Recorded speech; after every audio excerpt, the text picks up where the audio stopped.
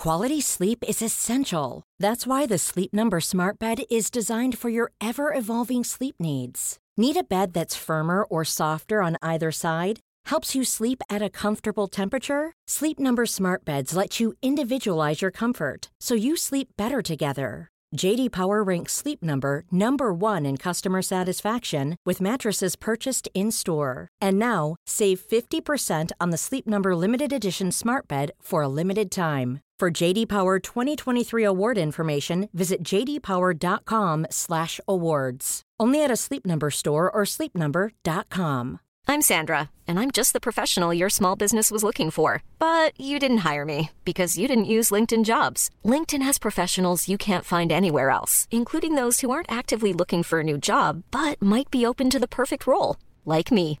In a given month, over 70% of LinkedIn users don't visit other leading job sites. So if you're not looking on LinkedIn, you'll miss out on great candidates like Sandra. Start hiring professionals like a professional. Post your free job on linkedin.com/people today.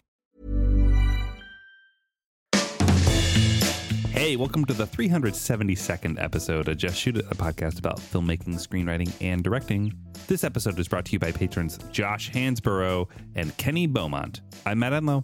And I'm Oren Kaplan, and today we are catching up. We're talking about life as a filmmaker. Is it sustainable? Can a human being working in film make enough money to, have a family, have a house, have a car, be happy, go on vacations, take weekends off? Or is it just an endless struggle until you die or quit?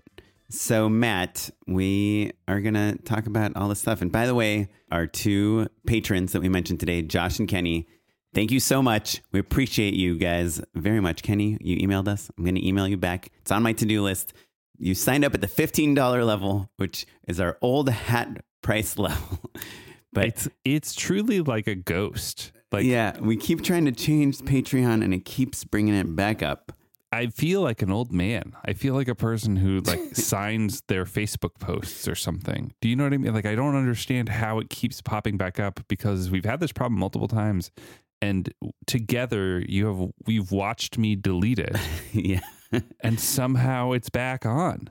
Yeah. Also, we're out of hats, but I might be able to find two of them. I'm going to send them to Josh and Kenny, and we're going to be done with this. Josh and Kenny, do us a favor. Don't cancel after the $15 is charged, because then we will have lost money. No, you can cancel. Come on. We're fine. Yeah, we're fine. I know. It's just kind of the principle. I guess it's our fault. So anyway. It is. It's our fault. Have you ever had this happen when you go on Amazon and you order something and you get you accidentally get a 6-pack of it? It's happened to me multiple times and it's quite amazing. I've ordered diapers that are the wrong size for my baby, but always, fortunately, ones that are a size up. So they're just sitting. I just am stuck with a box of diapers until she grows into them. Oh, that's a very different deal. I'm saying sometimes people because you can get bundles. Anyhow, I feel like when that happens to me, it's not like I'm going to send 5 of them back. And so when it happens to Kenny and Josh that they accidentally used the loophole on a poor podcast's Patreon page, then just okay. pay it forward, guys. That's right. If you're interested in this level of quality podcasting, go to patreon.com/justshootitpod and throw us a buck or two to keep Noah editing the show. I appreciate him so much, and he cleans up all of our sloppy bad podcasting. So thanks, Noah. And we appreciate you. We don't always interact with everyone that much, but it really means a lot for us. And we love saying your name at the beginning of the show. It does make me happy. That's true. Yeah. So Josh Hansborough, Google Josh Hansborough director, Google Kenny Beaumont director. Kenny Beaumont. Yeah. Thanks, and go, hire these guys to direct your next Marvel movie. Please. It's the least you can do. While they're still making them. We're going to run out of them eventually.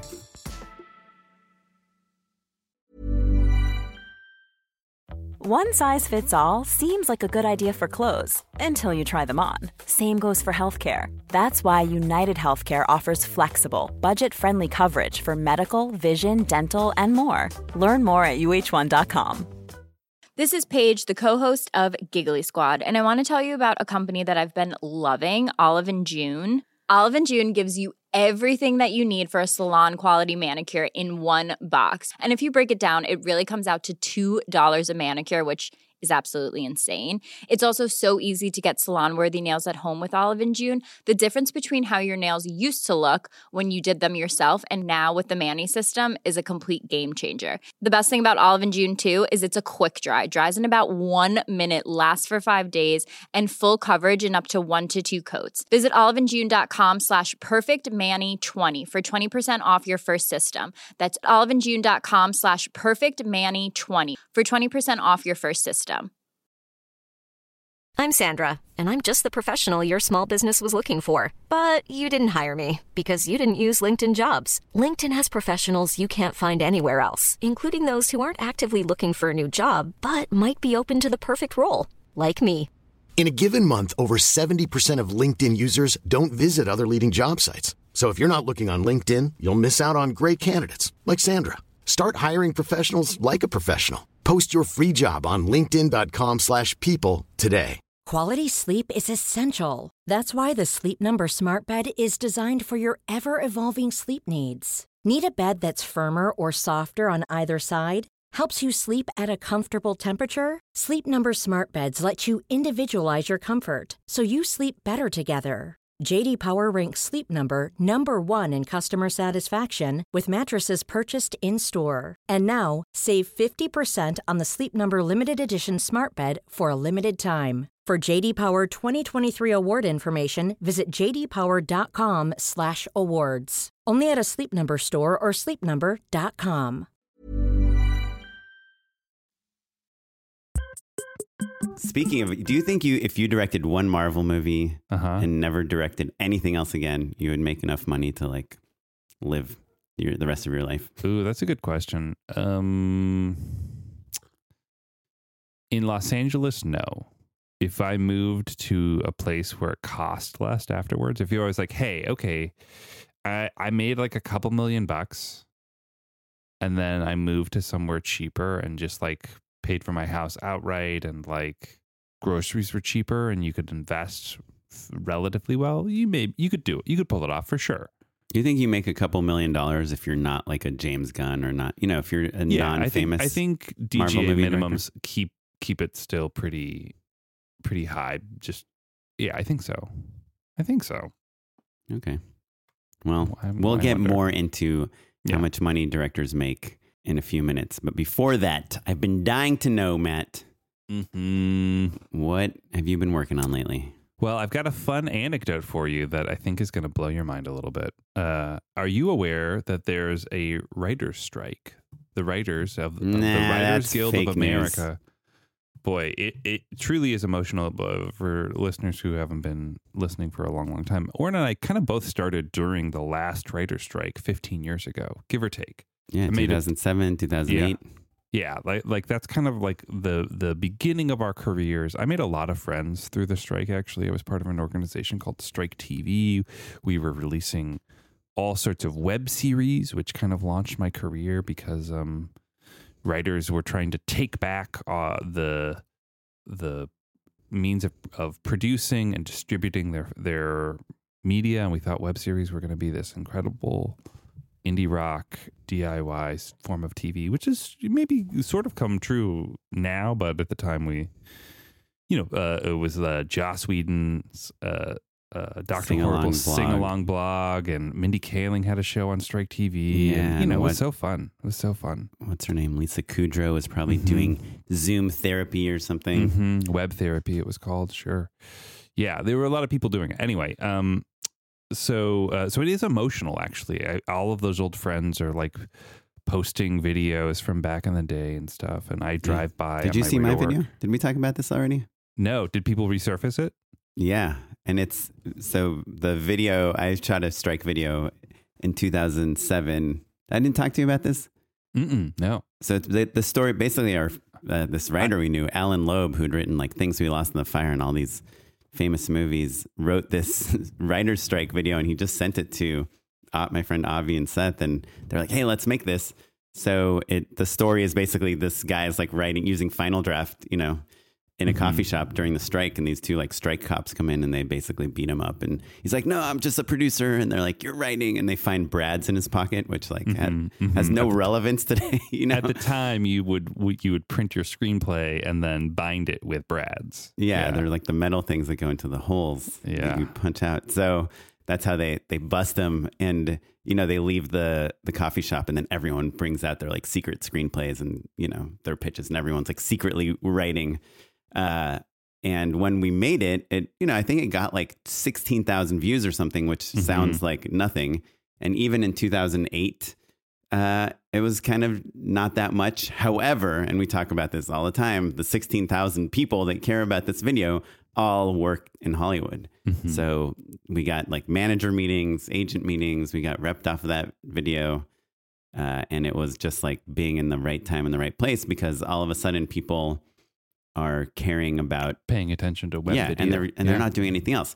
Today, I was wondering, like, could you do that again? Could you make like an amazing strike video and get noticed by Hollywood? But you know, it's just the world of content creation is so different now that there's thousands of strike videos already, you know, a couple of weeks into the strike. Yeah, because literally everyone is making strike videos, right? Yeah, like, there's literally like 2 or 3 strike podcasts already.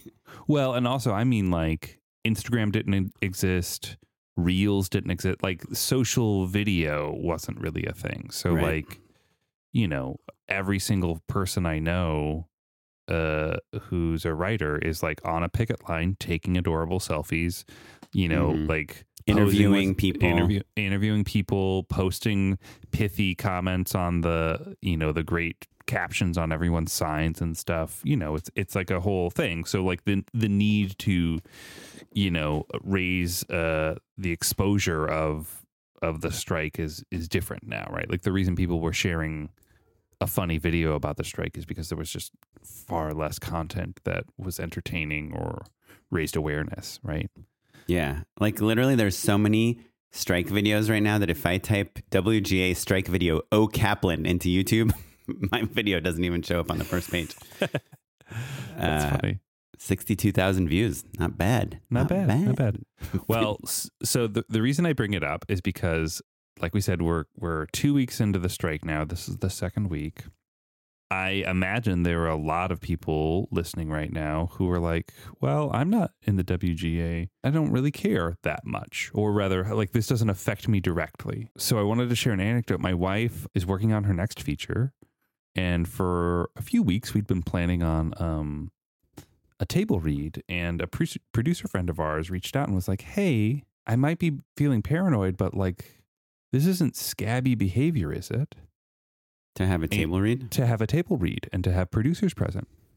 And honestly, it hadn't even dawned on me. Like I said, from Strike TV days, we were writing and shooting and distributing our stuff all the time, but it was on for YouTube or for Vimeo or wherever. And so I think it's a totally different deal. The only way that this would be scabby behavior, in my opinion, and I know you're not asking it, but is if said producer is like a development exec at Amazon or Netflix. Because there's the struck companies, right? And they're the ones that were icing out. Right. I understand that's what I had thought initially as well. And I was like, let me dig in a little bit more. The WGA has a bunch of great FAQs, things like that. We ended up really spelling things out and wrote to the WGA to ask specifically. You would. Yeah, because just FYI listeners. And as a reminder, like doing something in his own private home, and he emails giant organizations to make sure they're okay with it. Very pro-union. Producers, any producer is deemed a representative of the struck companies. Whether you're paid by Warner Brothers or Netflix or something or not, you are quote unquote a representative of a struck company, and therefore they're kind of lumped in with those groups, right? And you might say, well, I'm a writer who's not WGA, so it doesn't matter. But you are classified technically as pre-WGA. So if you but what if Larry David, who produces his own show and also writes it, came to your house to listen to the table read? Is that? It's a little bit of a gray area, but like, even though he only produces his own stuff, you know? There's the difference between the letter of the law and the spirit of the law. if Larry David is engaging strictly as a producer or as a writer and isn't intending to produce your film in any way, I think you're probably in the clear. But if you're a producer, even though you're not, hired by, you're not a development executive at Amazon, but the intention is to produce the film and then distribute it, technically that is scabby. Like we wrote and asked. It doesn't affect the terms of this. Like a strike, the idea is that we are engaging in development with the intent to distribute the film eventually. Yeah. No, but what if you self-distribute? Then you have deemed this not worthy for nothing or not permissible. Yeah. Yeah. I think it's crazy. That's why I brought it up to you, because I figured you would. And like I said, at first I was like, this seems a little extreme. And then I thought about it a little bit more. And so listen, like I think everyone has to make their own decision about how strict they are about these rules and the ways that they want to play the game. So the difference is like we're still having the table read, but producers aren't present because we specified like writers groups. People are still writers are still WG writers are still writing specs. They're still developing their own work. They're just not engaging with conversations with people who are going to buy their work or distribute their work or make offers on their work yet. Yeah. That's the thing that's on pause. And so it does sound a little crazy. I get it. Like literally, if you canceled Netflix and Peacock and Hulu, that would have a bigger effect to help writers than not inviting a friend that produced some short film once, Sure. I think the difference between a friend who has produced and a friend who's going to produce your movie is maybe a bigger delineation. But I'm curious to hear what people think. I brought it up more as a topic of conversation, a thing for people to think about and for them to kind of scrutinize their own thoughts and practices. For us, it's nice and simple because it's like, okay, well, there's the point of it is a writing exercise. It's not like, right. It's not an exhibition for potential investors or producers or things like that. So it's easy to just be like, okay, we'll just keep the garden separate and, do it as a writing exercise. So no harm, no foul there. But I thought it was interesting. Yeah, it is interesting. I'm in a similarly, it's very different, but kind of sketchy position also because I have this scripted podcast and it's with a production company that is not part of the AMPTP. The production company is mainly known for books and novels. Mm-hmm. This podcast they're never been remotely close to being covered by WGA in any way.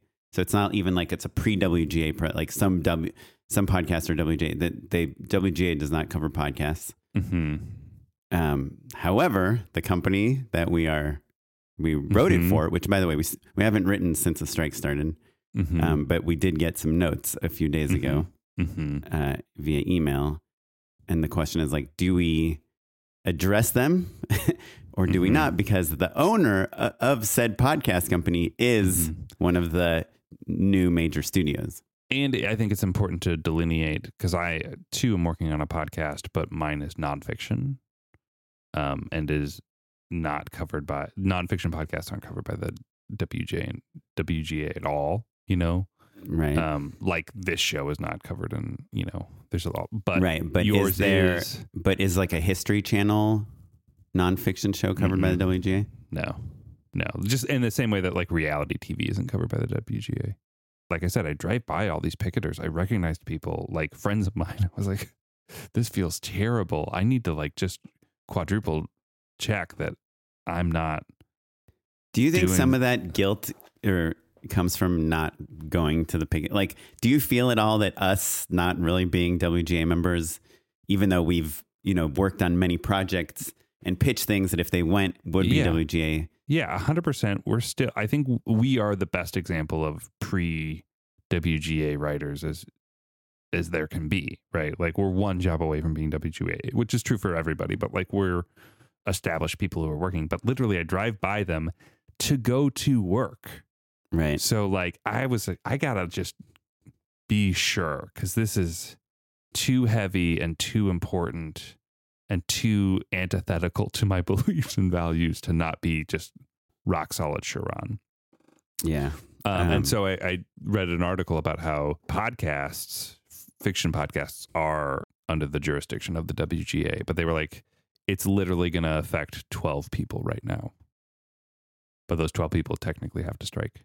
Yeah. So I would, pencils down, bro. Oh, man.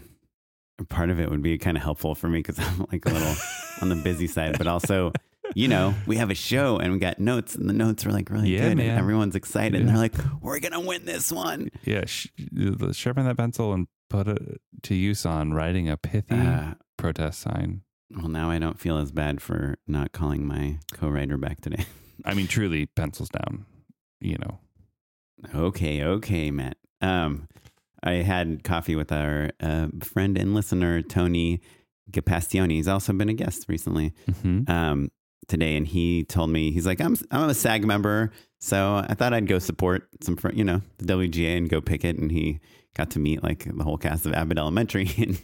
And he said, I brought up Larry David randomly because he had mentioned, he said Larry David brought a Yeasty Boys bagel truck to Warner. I know. And everyone had unlimited free bagels. And I'm like, is it cool if I just go for the food trucks? Well, so like I said, I work right there. Some coworkers went on a walk and texted me photos, and I was like, oh, dang. Yeah. I love Yeasty Boys. But I mean, you have to probably pick it for at least like 20 minutes to get a bagel. You can't just drive by. Yeah. I didn't understand at the time. I was like, get me one. And they were like, anyway. So yeah, you know, the takeaway for us is it's okay to develop your own stuff. Just don't try to sell it, which is when the producer parts are complicated. Hit us up with your own questions and strike stories, and maybe we can try and get some answers. You can always email the WGA. It'll take them a couple days because they're pretty busy, but it's worth it if you're feeling like a little weird. You want to be in solidarity. I recommend it. It made me feel better for sure. Just like asking them specifically, you know? Yeah, if you do email them, spell check, grammar check. They're real freaking picky about that stuff. If you have a hanging clause, you're just like, you look like a jerk. Well, to take it serious for a second, like one of the things that they're fighting for, and kind of our main topic of the show today, is a lot of WGA members feel like this was a sustainable career where you could be a middle class writer, you could get on a TV network show, you'd book one job a year, you're writing for 8 months, however long it is, 6 months, 22 episodes, you get a couple episodes, you get residuals, you make money, you know, your stuff airs on TV, it maybe gets syndicated around the world, they're on cable channels, and you can make a living this way. But nowadays with streaming and, you know, 8 episode seasons, 6 episode seasons, all that stuff. Yeah. Mike White writing the entire series, you know. Don't bring that up. That's an edge case. Himself. That's not the problem. No, it's not the problem, but it's an edge case that the studios use as an example. Sure, like, hey, that's right? true. Like, there's a lot of those, right? Like, there's like 4. I know that's what Adam Conover said, but I think there's more than 4. There's not that many people doing that. I'll find you a list, but like Noah Fowley, you know, who did like Fargo, like he wrote all those seasons on his own. There's a lot of people that do it. But anyhow, it doesn't matter because the whole point is that it begs the question, made me think a lot about like as a filmmaker and directing, and, you know, the beginning of this year is very slow, and we talked about this a million times, and, you know, we've all switched, you know, you've shifted from freelance to full-time to freelance to full-time, like based on the ebbs and flows of the industry.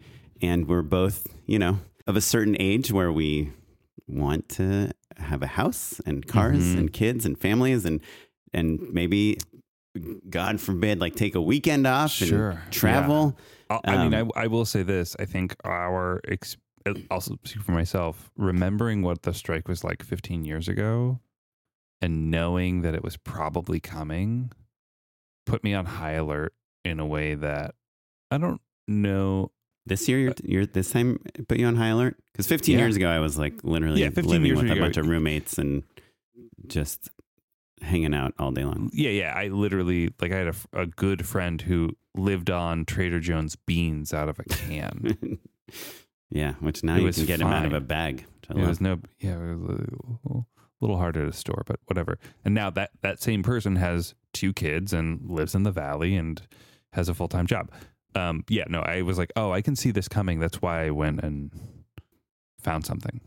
Right. Found something reliable. Like long-term. And both of us are married to actors too. So we're all in the same boat where this year was the first time I kind of realized the economy has such an impact on me personally. Cause I thought, commercials are never going away. Hollywood's never going away. America's number one export is entertainment. We're safe forever, but I think there's this thing that happened over the last few years. Obviously, COVID, people are watching a lot of TV, Netflix, all the streamers were just trying to get as many subscribers as possible. The joke was like 2 years ago that you just, Netflix just picks up the phone, you call them and they're like, hello, what may we green light for you? Yeah. And now all of a sudden the shift is like, hey, we have to make money. We can't just keep burning things. And there's way too many people to pay, right? There's like so many new writers, directors, filmmakers. It's like content creation. And we're competing with TikTok and all this stuff. Like I loathe Tucker Carlson. I'll just say that. But, he was getting like 3 million views a night on Fox News. And he posted a video on Twitter that already got like, 50 million views when I watched it like yesterday. So it's like, when Fox News is spending millions of dollars on their network, on their news network, or Tucker Carlson spending like a couple $1,000s to put a video on YouTube, and he gets a way better return. It just, the question is, can you spend hundreds of millions of dollars on these TV shows and pay all these people all this money when there's all these other places people are getting content from that are so much cheaper to produce? And so as us, we're filmmakers, we're writers, we're directors, we're producers. As we get older, our requirements for how much money we make are higher, right? You assume that you're going to get paid more when you're 35 than when you're 25 if you've been doing the same job for a number of years. And at that point, you have to pay for your kids' schools and daycare and gymnastics and all the other things, mortgages. And so it just kind of occurred to me this year that like, am I just going to have to be hustling nonstop until I retire? Or is there a level, we talk about leveling up a lot, that you can get to where you're like, hey, I'm going to save up so much money. And if you're DGA or WGA and I have a pension, like I can retire at some point. Like, is there a place where you can get to where you're not just so worried about where your next paycheck is going to come from? And we know some directors like Brenna, who directed, I don't know, like 18 episodes of like Chicago Fire last year, and is probably getting residuals. And there's still a few people, we're talking about Claire Scanlon, who's kind of got this like brand really well known in the comedy world and is probably getting more offers to direct TV than she has time for, hopefully getting some residuals on those things. But the average director we know, even directors we know that have like won Sundance, that have had Super Bowl commercials that... I think it's interesting that you bring up Brenna because she, for listeners who don't remember or who didn't listen to her episode, she kind of lives in that sort of like procedural universe. Like she's doing Chicago shows basically, or like Lone Star, Chicago Fire, 911, all of that sort of stuff. Which is pertinent because those are the only shows that have major episode orders because they appeal to an older demographic. Yesteryear, what we all fantasized about when we were on a 22 episode show and we get to shoot for 10 months. Because there's no Seinfeld, because there's no Glee, like all of those other shows that appealed to different demos. Now those audiences have migrated to streaming and the episode orders are different. So like the reason that Brenna can direct so many episodes of television is because they're still making that number. But yeah, the whole economics of that TV and everything have changed so much. And, we've had so many directors on here that have had so much acclaim. Like we talked about, we had Roxanne Benjamin on who produced the VHS movie series, like hit, horror anthology after horror anthology. And it wasn't enough to support her. She ended up getting into TV, which is, where she makes her money now. But I don't know, I guess as creative people and especially freelancers, which is where just go from project to project, like, are you ever allowed to take a break? And also now that there's these really short orders, like I think what a lot of people don't realize is that once you get into the business, you spend sometimes a majority of your time trying to get work, and you do not get paid for pitching. You do not get paid for writing ideas down, for putting your reel together, for going on meetings and talking to people and all that stuff. So for all the time you spend not getting paid doing those things, you need to make even more money when you do get work, because you might be making $10,000 a day, but you only get 3 days of work a year. You can't afford to live anywhere, let alone have a family and kids. The other thing that kind of really made me think a lot about this was this TikTok video I saw of this actress. There's this actress named Adelaide Kane, and she's on Netflix's Reign. And I think, I could be wrong, but I think there's like a lot of episodes of Reign. There's 78 episodes of that show. And I believe she'd posted something about something being expensive. I'm not exactly sure what sparked this, but apparently she got a comment that said, "Hey, I read you make $15,000 per episode of Reign, and there's 78 episodes, so you're making millions of dollars. Like, how are you complaining about things being expensive?" And she said, she's 32 years old now. She said from the time she was 16 till now, 16 years, she's made $5 million in her acting career. And she's, by the way, like top 0.1% of actors. She's, a regular lead on 78 episodes of a Netflix show. She would be one of, if not the most successful person either of us know. Yeah. Not literally true, but like it might as well be.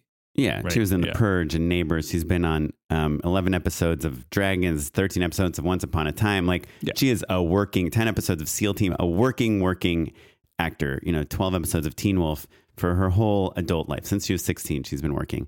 She made $5 million, according to her, total from acting, which sounds like a lot of money, right? Anyone would be like, right? Yeah, $5 million in 16 years is not bad, right? You're a millionaire, and if you invest right and do all that stuff. So 10% goes to her agent, 10% goes to her manager, 5% goes to her lawyer, 25%, right? 5% goes to her business manager, 30%.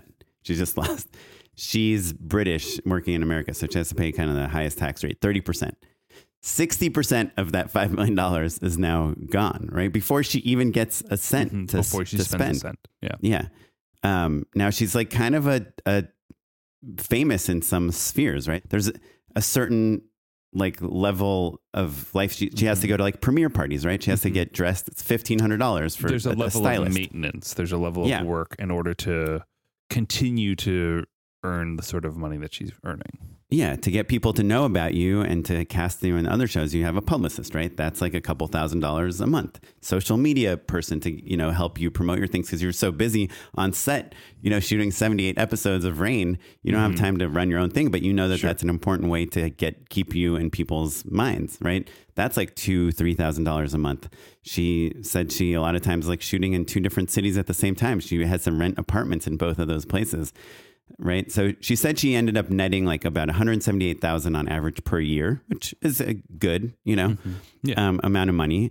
But after, but every month she has like, $10,000 worth of acting expenses, between the publicists and the social media managers and stylists and makeup artists and all these events she has to go to and things. And obviously, which is all very cool. And I'm sure she loves and wouldn't turn down, but are business expenses in the same way that if you ran a t-shirt company, you still have to buy a bunch of cool black t-shirts. Yeah, and you have to go to the t-shirt conventions and network with people and meet designers that might make cool things and take weekends off. Like, like it's not in America, and especially in the entertainment industry, we're in this culture where it's like, oh, it's 8 p.m. and you're telling me you can't work anymore? Like, okay, you're clearly not serious about your job. And like, actually, you can be serious about your job. And I have a lot of take coworkers nights and weekends off who are 2 hours ahead,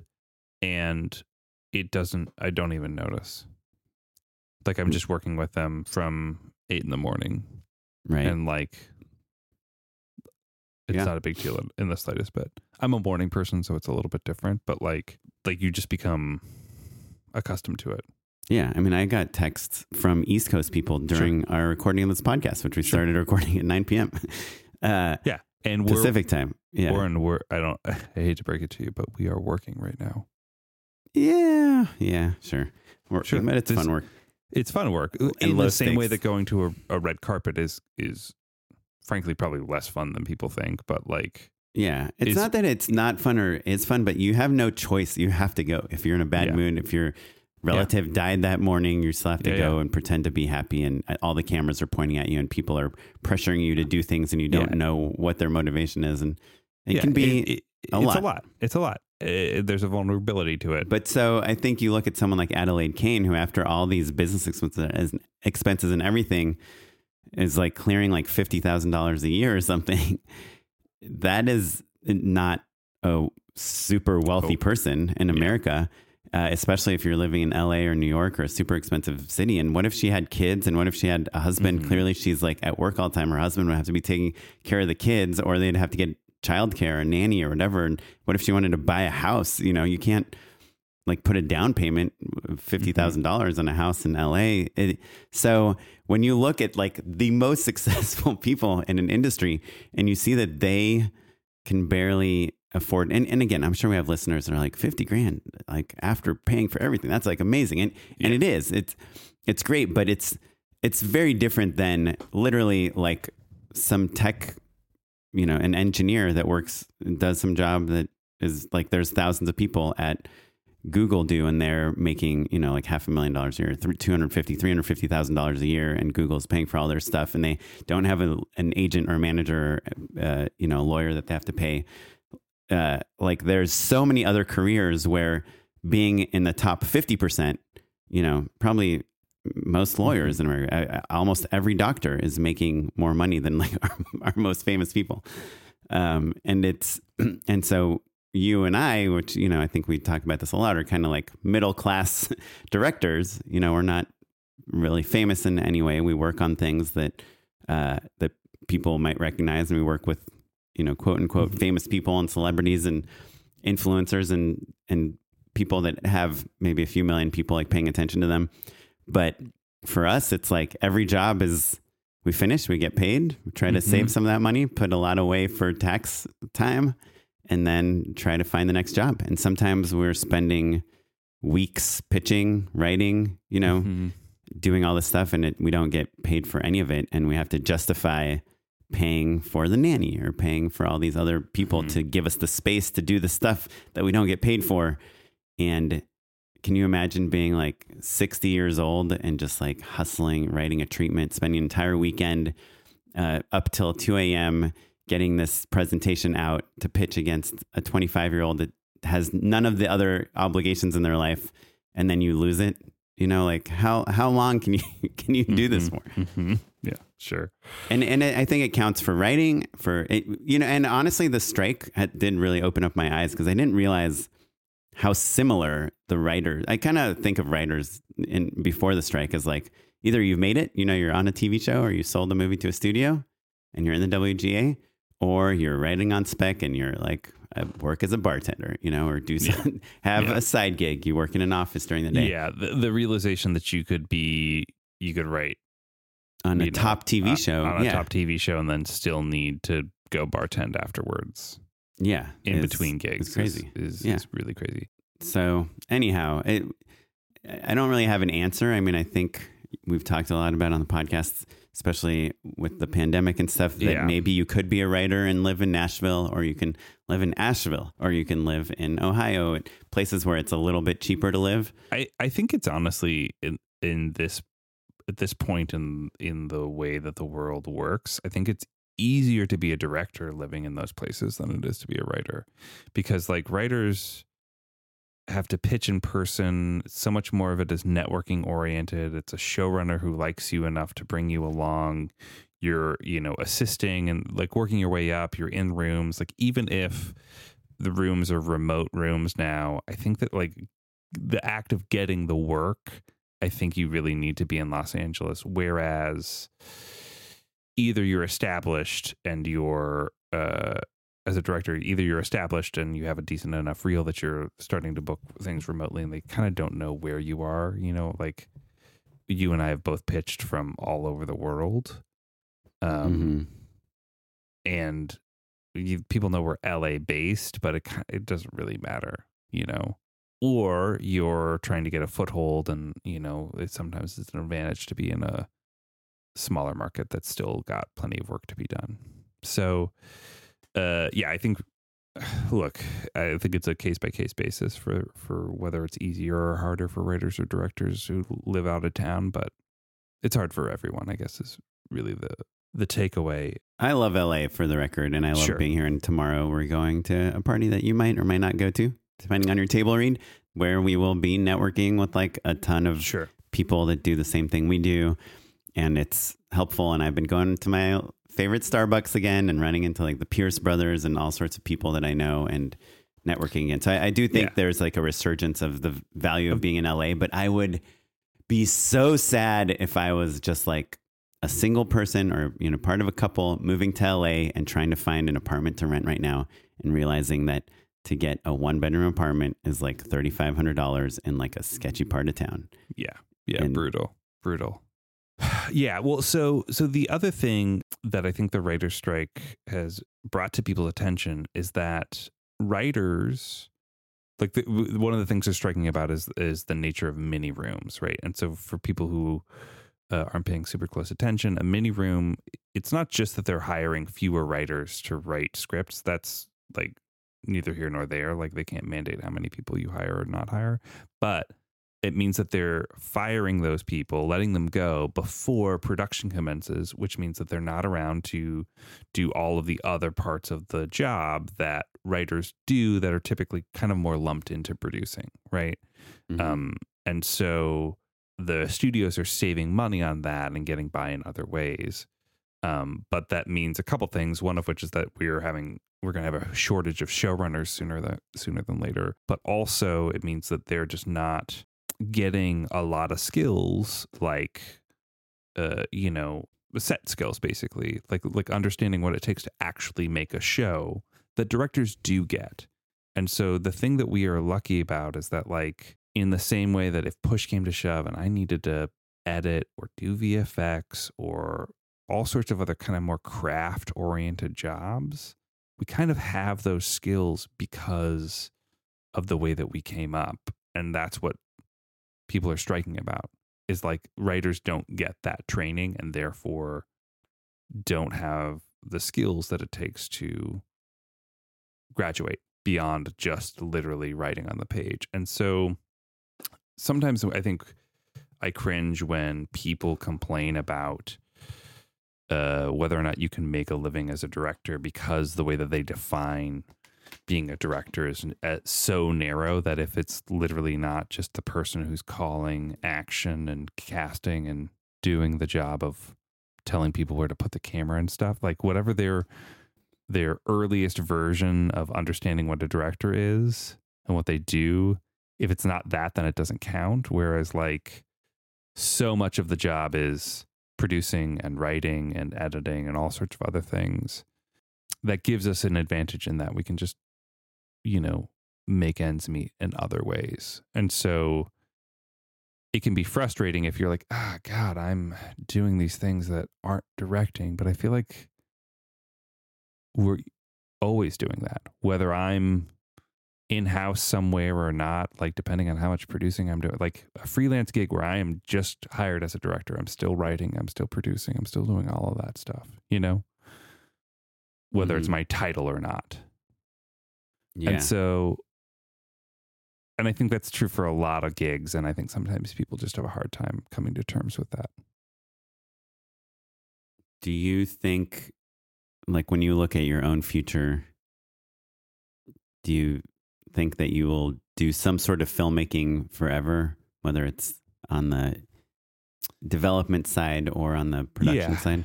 Yeah, absolutely. Yeah, I think the thing that I will miss, I think the older we get and the more we understand what it takes to make something, the less it makes sense for us to literally be the person on set, Mm-hmm.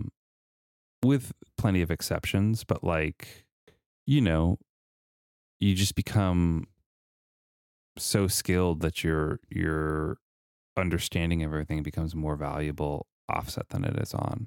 And that's a thing that I'm kind of dealing with a little bit right now, That sense of wanderlust, I think, is coming back to me, Like, I think in busier years when it was like I was out of town once a month, I'm happy to not be doing that anymore. But every once in a while, I'm like, God dang, I could be traveling the world right now, and I'm not. You know? I oddly am not very interested in traveling for work, and now but it's still more on the table for you than it is for me. Like, I'm still pitching things, and but like literally, you were showing me locations in Latvia before we started this shoot, and like, it's not that I want to go to Latvia, but it would be nice if once a quarter I traveled to Latvia, but also I used to like bring my wife with me, and like the idea of bringing my wife and my kid.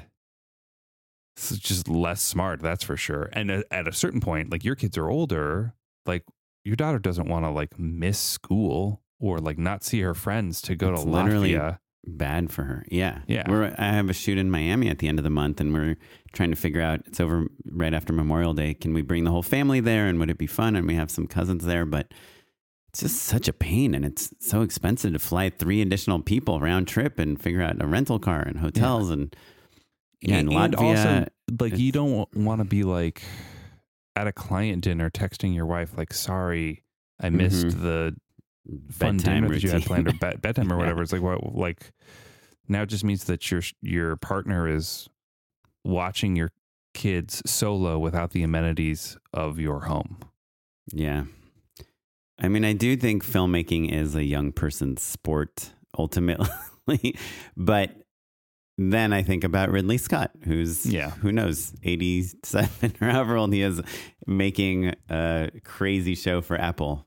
All these old people. He's 85 years old. Steven Spielberg, how old? He's like 76 years old, right? Yeah. Yeah. I think also, though, both of those examples are really great because, yes, they are 2 of the greatest directors who have ever done it. And Ridley Scott continues to work not only because he's great, but because his movies come in under budget consistently. Why is that? Because he's also a great producer. Yeah. And both of them have produced a lot of stuff they haven't directed as well. Yeah, of course. Of course. But so to my point of like, if you're the person who's day in, day out, putting in those 12-hour days and really kind of pulling the whole crew through it, I think that I'll probably be that person for the rest of my life, but also that's not the only value that you add to a project or to a studio or to a company, which again is what the writers are striking about. Yeah. Yeah. I mean, I guess the last topic that I was going to talk about this is the writer's strike, us talking about how difficult it is to keep hustling for your entire life to get jobs while trying to also have some semblance of a normal life.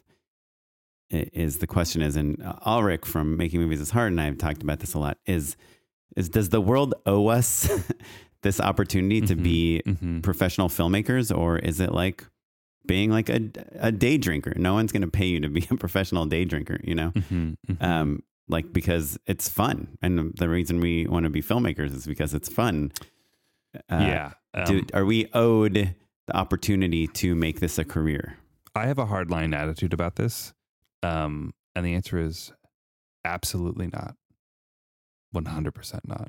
I think that my main frustration with a certain type of independent filmmaker in particular is that they're mad that audiences don't show up for their movie because they made a movie and didn't give the audience enough of a reason to want to watch the film and didn't tell them in enough creative and thoughtful ways or raise enough money to tell them in the ways that they needed to be told. Which is, look, that's tough love. And like every point that I'm making and I'm criticizing, I have done for sure. Right. Yeah. Without question. You've done that to me all the time. You're like, watch this. And I'm like, no, thanks. Yeah.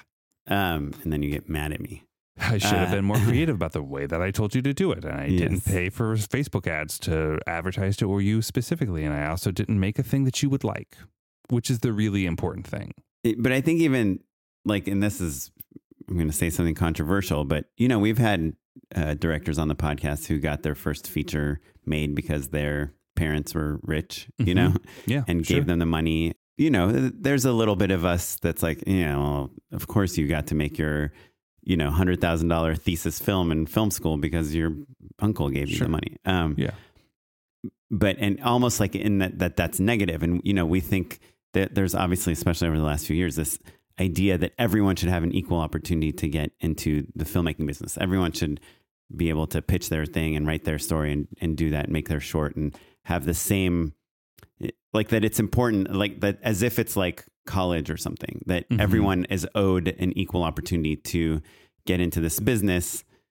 But, you know, when you realize that you have to spend years just pitching and working for doing like hustling nonstop and having an apartment to rent and food to eat without getting paid, you realize really you either have to be super young and like couch surf and you do that, or you have to be rich. You know? I sure. Like there are sacrifices that people have to make, but I guess I think we're maybe confusing my point. My point is like, I think that everyone deserves the chance to take the test, to take the final in college, but not everyone deserves an A. You have to earn the A. That the A is the audience, the A is the career, the A is, and I think that the counterpoint to that is that some people get to take that test more times.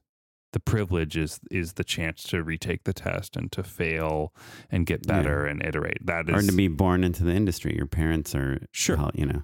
I'll tell a story that I haven't told in probably a couple of years. I went to USC, the University of Spoiled Children is what it's called sometimes. It's pretty competitive to get into the film school, but I think, look, if your parents are rich enough, you probably get accepted a little bit easier than if your parents weren't super rich. There are, you know, every school has like they're tracking and it's worth mentioning rich. It's a private school. It's a business. Yeah. I knew two different guys, same graduating class. One who, you know, was fine. You know, I didn't really know super well. And then there was another dude who I knew pretty well who was super duper funny, like really smart, really gifted.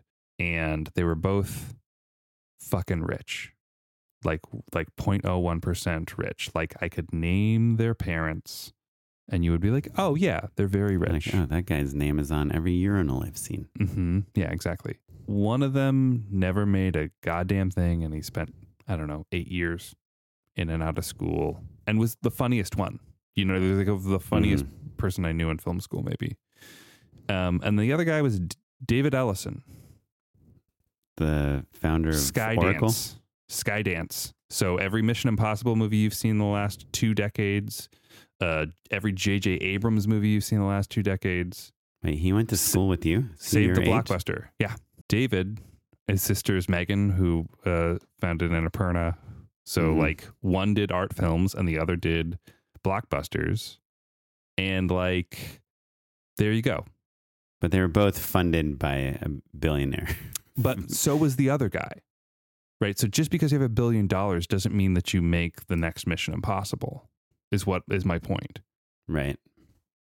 Yeah. No, of course there needs to be some talent or could I taste. have funded the next Mission Impossible? No, but it's like everyone gets dealt a different hand, and some people know how to play that hand and some people don't. Right. But I guess those of us that aren't dealt hands are sure. I guess that's the question is like, is that injustice in any way, or is it just, I mean, yes, you know, only rich people play polo. You know? Yeah, no. Of course it is. Like, are we saying privilege is bad? Yes, 100% it is. Does that mean that you necessarily are guaranteed success or not? No. My point is that like, play the hand you're dealt, do the best that you can with it. And if you make a bad movie, don't be mad when people don't come to see it. And bad can mean a lot of different things. That doesn't mean it's not personal or that you don't love it. But part of our job, bringing it full circle, it's not just to write a good story or to shoot something beautiful or to edit something really tight. You have to give you have to understand that it's a business as well. And there are reasons and motivating factors for why people see movies and why they don't. Yeah. I guess I feel like I'm talking about something slightly different, which is, sure, you know, you need to make good stuff to be awarded in this business. But if you get most of your joy from being on set and filming things and writing and working with actors and whatever, figuring out locations and all those things, and that's why you are going into filmmaking, and you expect that that's like most of what you'll do once you get into it for the rest of your career until you retire in your 60s or 70s or however old you are, then there's a good chance you'll be disappointed. If what you enjoy is networking and hustling and pitching and trying to find, like, if you love sales, if you love convincing people to give you money or take a chance on you or go with your idea, then you'll probably be pretty happy in this business. Yeah. And so I think just a lot to think about, especially for like some of our listeners that are newer and trying to figure out what the next move is. I don't mean to be negative at all. I just mean that it's, you know, it's an interesting business, and even our most successful friends that have directed things you've watched are at times wondering what the next job is and if there will be another job. The business that we entered, that we decided we wanted to join, is 100% different. Yeah. And so it's hard to predict or make plans or aim for a goal that's totally different, you know? Right. Yeah. And it very well might change again. Yeah. I do think that during the strike, during these times like economic recession, that maybe it's a time when people might leave the business or give up on the business, and the ones of us that persevere and stay, the survivors here, maybe are rewarded in that we stuck around. When things get good again, we'll be here. But that said, I think we're both, you know, having a pretty good May so far, you know? Yeah. So I don't mean to be negative. I think there is like a lot of great projects to work on and a lot of talented people making really cool things. It's just, you know, there's ebbs and flows in this business, and it's just, if you have to enjoy the ride in order to survive. I think the reason that I went and tried to find something more stable is partially because I noticed that my other creative work suffers when I can't think of anything besides how I'm going to keep the lights on. You know, I had a lot of free time the first half of this year, and I just couldn't focus. I couldn't do it because I was just so worked up about just trying to support a family. And so, you know, that's the thing you have to learn about yourself. Sometimes I think you can, like, if with the amount of money that I had in my bank account, if it was 4 years ago, I'd be like, it's fine. I'd be like, Oren, let's go get a coffee. It's no big deal. Mm-hmm. But, you know, parenthood and a mortgage, and again, seeing the writer strike coming, like knowing that like it was slow then, it was going to get even slower, just freaked me out so bad. And now that I've got something a little bit more mellow, you know, I'm refocused, which is nice. Yeah. Well, we'd love to hear from you, what you all think, how you're all feeling, if you're optimistic, if you're pessimistic, if you taking things day by day. Our buddy Lauren Sick emailed us. She didn't email us. She DM'd us on Instagram about how our last episode about management woes and all that stuff. I got a couple texts about that one as well. Struck a chord. Nice. Yeah. So we love to hear when you are thinking about the same things, because that's part of what this podcast is about, you know, the lives of the middle-class directors and how we make a living as filmmakers. Yeah. Here's to being upper middle-class directors soon. Yeah. But you know, if you're like lower middle-class in LA, you're upper middle-class pretty much everywhere else. Yeah. I mean, it's pretty cool. If it was the 90s, we'd be rich. Yeah. So because rich. We would invest in Apple. Anyhow, so much for time machines. Mm-hmm. You got anything you want to endorse? We should start getting paid for the endorsements, huh, Oren? Oh, yeah. Unpaid endorsements. I'm going to re-endorse something, Oren. You're going to roll your eyes. But there's, I think, a new feature in one of our favorite programs that you turned me on to, Polycam. Oh, yeah. Go on. So Polycam, for if you haven't checked it out, is a LiDAR scanning app that basically builds a 3D model of any room that you're in. You use it with your phone. It's incredible. It gives you all sorts of different 3D file formats. But have you used the room function? I don't know. What does it do? So the room function strips all of that stuff away and just gives you a more concise, scaled down 3D model of any room that you're in. So whereas before, if you were using the LiDAR version, you would get like, you know, if there's a chair in the middle of the room, you'd have to really do a good job of scanning the chair and this and that. This gives you essentially a white model, but in 3D, like, you know, like a foam core model. So it still gives you all of the dimensions and any major pieces of furniture, beds, chairs, dressers, refrigerators, all of that stuff. It still does that, but just in a really super low poly way, basically.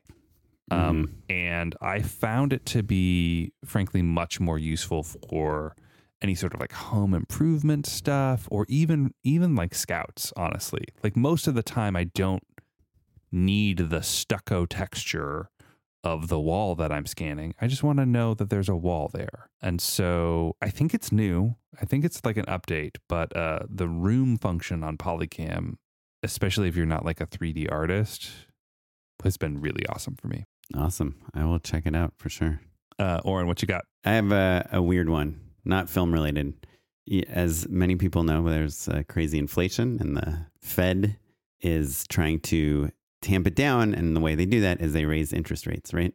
What does that mean? It means it costs more money to borrow money. However, if you have your money in like Bank of America or Wells Fargo or Chase or any of these standard big banks, they give you nothing to put your cash in them. 0.01% interest or 0%. Yeah. So I knew, you know, back in the day, you and I had looked at some of these online banks for the podcast, like SoFi and Ally Bank and these online only banks. And I knew, and I'd heard they give high interest rates. And now as interest rates were going up, I was like, oh, maybe I should open up a new account. And I've had for a while a Robinhood account. You know, it's like the stock trading. You app. wanted your stonks. My stonks, yeah. However, I don't know if you know this, but as the interest rates have been going up, if you are a Robinhood Gold member, which the only thing it requires is it's a $5 a month fee to have a Robinhood Gold account. Any cash you put in that account today, as of today, you make 4.65% interest on it. Okay. Yeah, literally just cash. You have to resist the urge to buy stocks or Bitcoin or anything with it. But if you transfer cash, and you can just connect it straight to your bank account, so it's like an electronic transfer. As long as you're paying this $5 a month Robinhood Gold fee, you make 4.65%. And by the way, when I first started doing it, I was only making 4.4%, but the Fed just raised the interest rates 0.25% a couple weeks ago, and so Robinhood raised it. So every time they raise the interest rate, Robinhood raises their interest rate that they're giving you on your cash. And it's like literally, if you put, you know, $10,000 in it, you make $465 at the end of the year. So it's calculated every day. So you could put, you know, $100,000 in your account, get however much that day, and then take it back out, and you would get to keep that interest. And obviously it's interest, so you have to pay taxes on it, and it counted as interest income. But yeah, so I basically have moved all my cash from every account into Robinhood for now, just because it's a really high interest rate for literally like just having your money in a bank. And, you know, when your money is in a bank, it's usually insured by the FDIC for up to $250,000. If your money is in a brokerage like Robinhood, they usually work with a bunch of banks. So you're actually insured by like 6 different banks. And so you're insured up to $1.5 million on any money that you put in Robinhood. So, you know, obviously the banking system has been in a bit of disarray, and a few big banks, First National and Silicon Valley Bank, have kind of gone out of business. And a big reason I've been coming to realize that people are pulling their money out of banks is because they don't get any interest. So that you're literally, and with inflation being high, you're literally like losing money by just putting your money in the bank because your money is becoming less valuable because of inflation. So if you want to try to stop that loss, Robinhood is my endorsement of a place to just put your money in, but you got to make sure you're Robinhood Gold, because if you're not, you get like 1% or something. That's pretty good. That's pretty good. I'm not a financial advisor. This isn't financial advice, but I guess it is. I don't know. But it's not, it's a risk-free thing. I'm not telling you to invest in any. Oren definitely told me to put a lot of my money into crypto at a funny time. I don't think I ever told you to put money in. I told you I was doing it. But I don't. I think you did tell me to do it. I didn't, but I don't think. Not buy crypto. You told me like to. Oh yes. To use. Yes, I was getting like great in the crypto account like 13% interest. Right? Did you and get it totally worked. Back? But you did, right? Yeah. Yeah, but that interest rate like crumbled like when the whole crypto world crumbled. They basically were like, we're not giving you this because obviously it's not sustainable. Who can give you like 13% of your money back? But yeah, check out Rob. I mean, do your own research. Obviously, that's right. But it's an insanely high interest rate for such like simple. I believe seems very low risk. Legit. Yeah. Anyhow, that's it. If you want to find out more, if you want to email us, we'd love to hear from you. We are justshootitpod@gmail.com. Matt and I get your emails directly. If you don't get a response, it's Matt. If you do get a response, it's me. Yeah, that's pretty true. And we love to hear from you. You can also find us on Twitter, Instagram, everywhere @JustShootItPod. You can find me on Instagram. I'm @OKaplan. And I'm Mr. Matt Enlow. This episode was edited by Noah Bayshore, produced by Tyler Small, and you're listening to music provided by the Free Music Archive and the artist Jazar. Thanks, everyone. Bye. Bye-bye.